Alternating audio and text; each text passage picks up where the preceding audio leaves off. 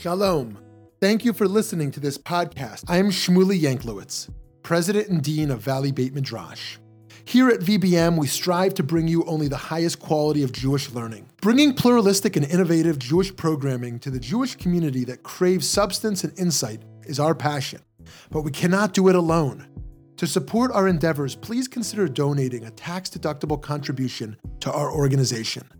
By doing so, you will be supporting meaningful Jewish educational content, funding the next generation of leaders, as well as furthering Jewish wisdom to people all over the country and all over the world.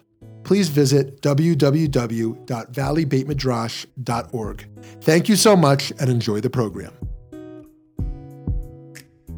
Friends, it's a pleasure to be here with Dr. Lila Corwin-Berman, who's professor of history at Temple University. She holds the Murray Friedman Chair of American Jewish History and directs the Feinstein Center for American Jewish History. She's the author of 3 books, including the forthcoming The American Jewish Philanthropic Complex, The History of a Multi-Billion-Dollar Institution, which will be released early this fall from Princeton University Press. Professor, thank you for taking time to talk. Of course. Thanks for having me. So, is our American Jewish community financially sustainable without the impact of megadonors? So I would say yes. However, it's a very qualified yes, because it could only really be sustainable if there were changes to major structures and policies. And that would most importantly be a big one, which is the ability for the very wealthy to accumulate wealth in such a sort of disproportionate amount to other people.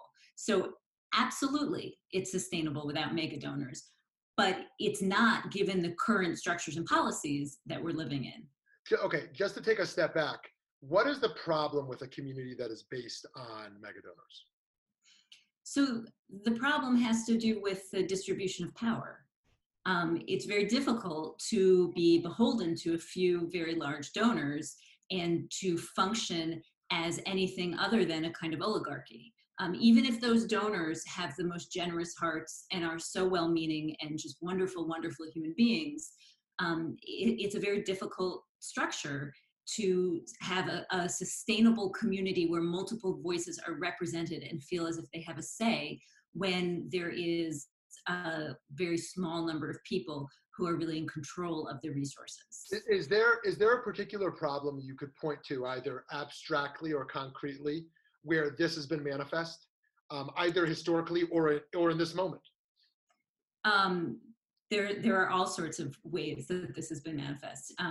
If you want to think historically, there's a tendency to kind of romanticize how the federation structure in the United States worked in the earlier decades of the 20th century, and it was a slightly more democratized form of power distribution. But we also know that the people who had the chairs on the boards and who were involved in the most important distribution committees had a lot of say in which agencies got funded and which ones didn't. So I read through all the minutes of the New York Federation, starting at its founding in 1917, well into the 1960s and 1970s. And you can see people like Jacob Schiff or like Felix Warburg, different people who had a great deal of power. When Jacob Schiff died, he wrote in his will, "I'm willing to give the Federation $500,000, but it has to change an essential practice, an essential financial practice that it had." And in a meeting, they changed that practice and they took that money. And that practice actually was about holding on to endowment funds, which it had not done beforehand.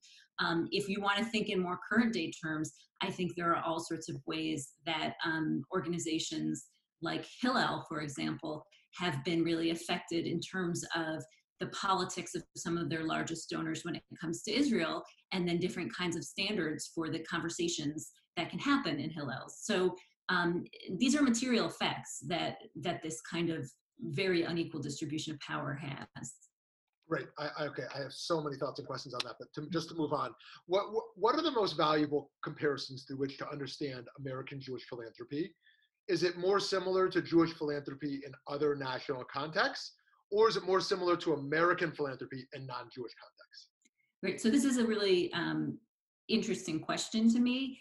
And a lot of the scholarship on American Jewish philanthropy up to this point has wanted to kind of place it in the larger sweep of Jewish history and to say, look, there's this long tradition of tzedakah, of tikkun olam, of Jews really looking out for all of the members of the community in a way to help and uplift everybody, and that this has happened in all sorts of places they've lived, especially when they've been excluded from other power structures.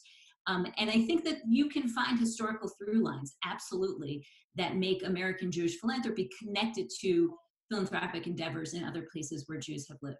However, I think, and I argue in my work, policies of the American state, especially in its kind of most formative state expansion period of the early to mid 20th century, that those policies really shaped American Jewish philanthropy into something that makes it much more similar to the political and economic structures of the United States than really to anything else. You really, I think, can see the imprint of the American state on American Jewish philanthropy more than anything else. Wow, so interesting. So another huge can. How does gender play into the internal politics of large philanthropic organizations today? Oh, well, you might ask, how doesn't it?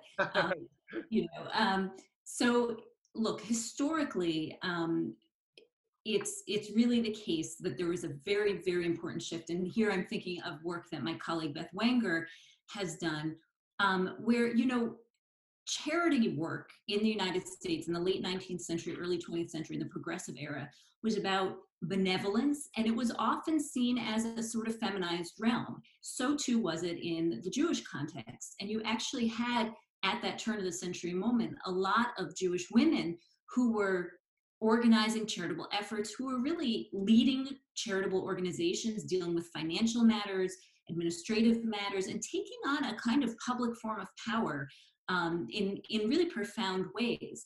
And there's then a shift that starts to happen as the kind of, in a sense, the scientific management, the kind of expertise infrastructure is developed, most pointedly through the structure of federation, that benevolent and feminized charitable work moves into a more kind of masculinized, expert-driven kind of model of federation. So you have agencies that become sort of part of the federation structures, primarily run by men, which is a major shift, whereas women had really been at the helm of many of those organizations. So that's one shift that was really important. And in the research that I've done, you're hard pressed from the 1920s to the 1980s, I would say, to even find a woman's name in any of the kind of institutional documents of most of American Jewish philanthropy. You have first sort of the proprietors of businesses and bankers calling the shots. There's a sort of shift to lawyers being very, very important in Jewish philanthropy, and finally a shift to people working in finance. And so women really have not been part of these kinds of philanthropic discussions. And then there's one other thing I just want to mention briefly, which is that there are ways in which, especially from the 1960s forward, that conversations about the purpose of American Jewish philanthropy have focused on ideas of Jewish continuity or survival, and that the anxieties wrapped up in those conversations and how funding streams should flow have tended to alight on women's bodies and on their reproductive decisions or their reproductive capabilities, abilities, whatever it might be. And so there's been a kind of persistent objectification of women and their role, or they're not playing their role properly in this kind of discussion of Jewish identity and Jewish continuity. And I think we've seen that really play out, especially from the kind of 1970s, 1980s, 90s to our own moment. Very interesting. Very interesting. So another justice-related question. What is the relationships between American Jewish philanthropy and the increasing American socioeconomic inequality, and sort of how Jews are navigating sort of both ends of that? Right. Well, I think that that kind of inequality really structures philanthropy in many ways. Right. It's in a certain sense, I think it's almost a truism, right? That if there weren't massive inequality, there wouldn't be philanthropy. And it's not just that, well, if there weren't massive inequality, people wouldn't need the goods of philanthropy, but that there literally wouldn't be the capital, the flexible capital to channel into philanthropic endeavors. Right. So the same problem that many philanthropists say they're trying to solve, right? Kind of writ large, the problem of some people not having the resources to sort of live their best lives, is exacerbated by the very kinds of mechanisms that also enrich and fuel philanthropy. So there's a complicated kind of relationship, I think, between philanthropy and inequality, and the need that philanthropy has precisely for inequality. Wow. So, would you go so far to say that Jewish institutional leadership are in some ways morally complicit with how funds are generated in America? I mean, looking at the issues of gender, of wealth, of power imbalance, the problematic nature of philanthropy as it's structured today. I mean, how do staff people who are involved in development of holding up organizations view, aside from the massive structural change that has to happen collectively, their own moral complicity in such a system? Right. Look, this is incredibly difficult, and the way I start my book is actually with it. It feels like something you would say on Yom Kippur or something. I sort of like try to give an enumeration of my own complicity, right? And I say all of us would be hard pressed not to be complicit in this, right? Because it is so structural, it is so systematic or systemic. But I don't want that to be an out either.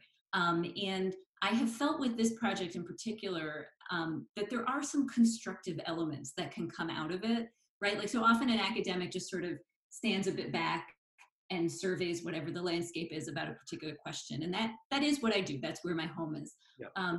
But I do think that there are some practices that could be implemented that could, at the very least, kind of right the balance. I see sort of philanthropy as trying to chart a middle ground between capitalism and democracy.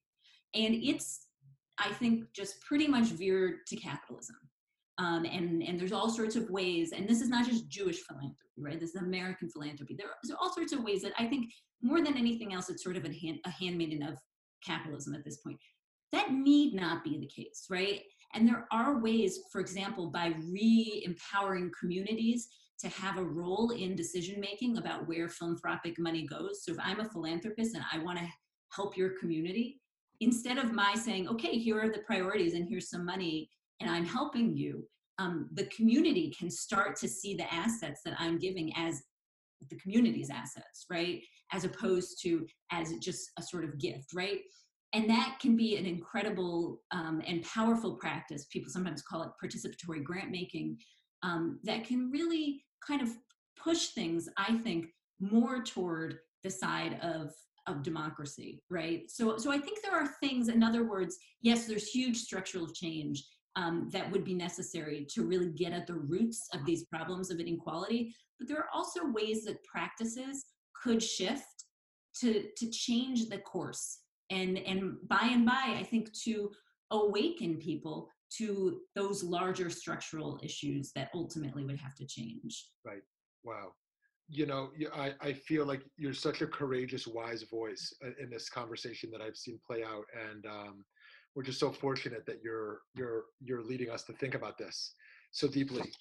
Just one last question for today, although I'd love to continue for hours. How has the coronavirus started to alter the American Jewish philanthropic landscape? And with some hope that the world won't just return to normal as we knew it, but there are structural shifts that can happen. In what way do we see negative shifts happening, if at all? In what way do we see positive shifts happening at all? And how can we kind of use this unique time period to kind of leverage greater transition? Right. Like, so one thing I've been thinking about, and you can think about this in historical terms or just sort of personal terms, right? That, I think crisis can it can certainly shake up norms, and I think that's how we're seeing it spoken about right now. But crisis can also lead us to really hold tight to norms because we feel so unmoored.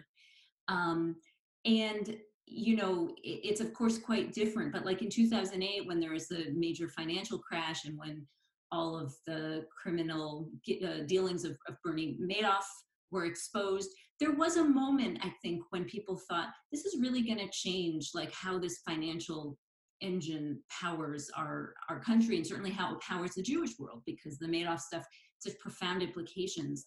And it really didn't. Yeah. I mean, it really profoundly didn't.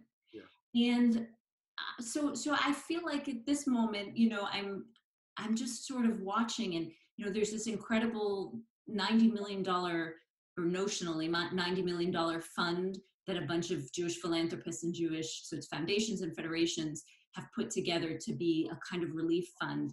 And it's incredible, and there's need, and these folks are seeing it and trying to fill those gaps.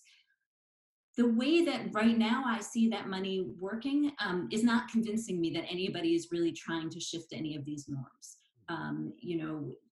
The process itself, the lack of transparency, and again, it's not for nefarious aims, right? People feel really buffeted, and they feel hurt, and they feel like it's dangerous, and so you kind of fall onto the systems that you have.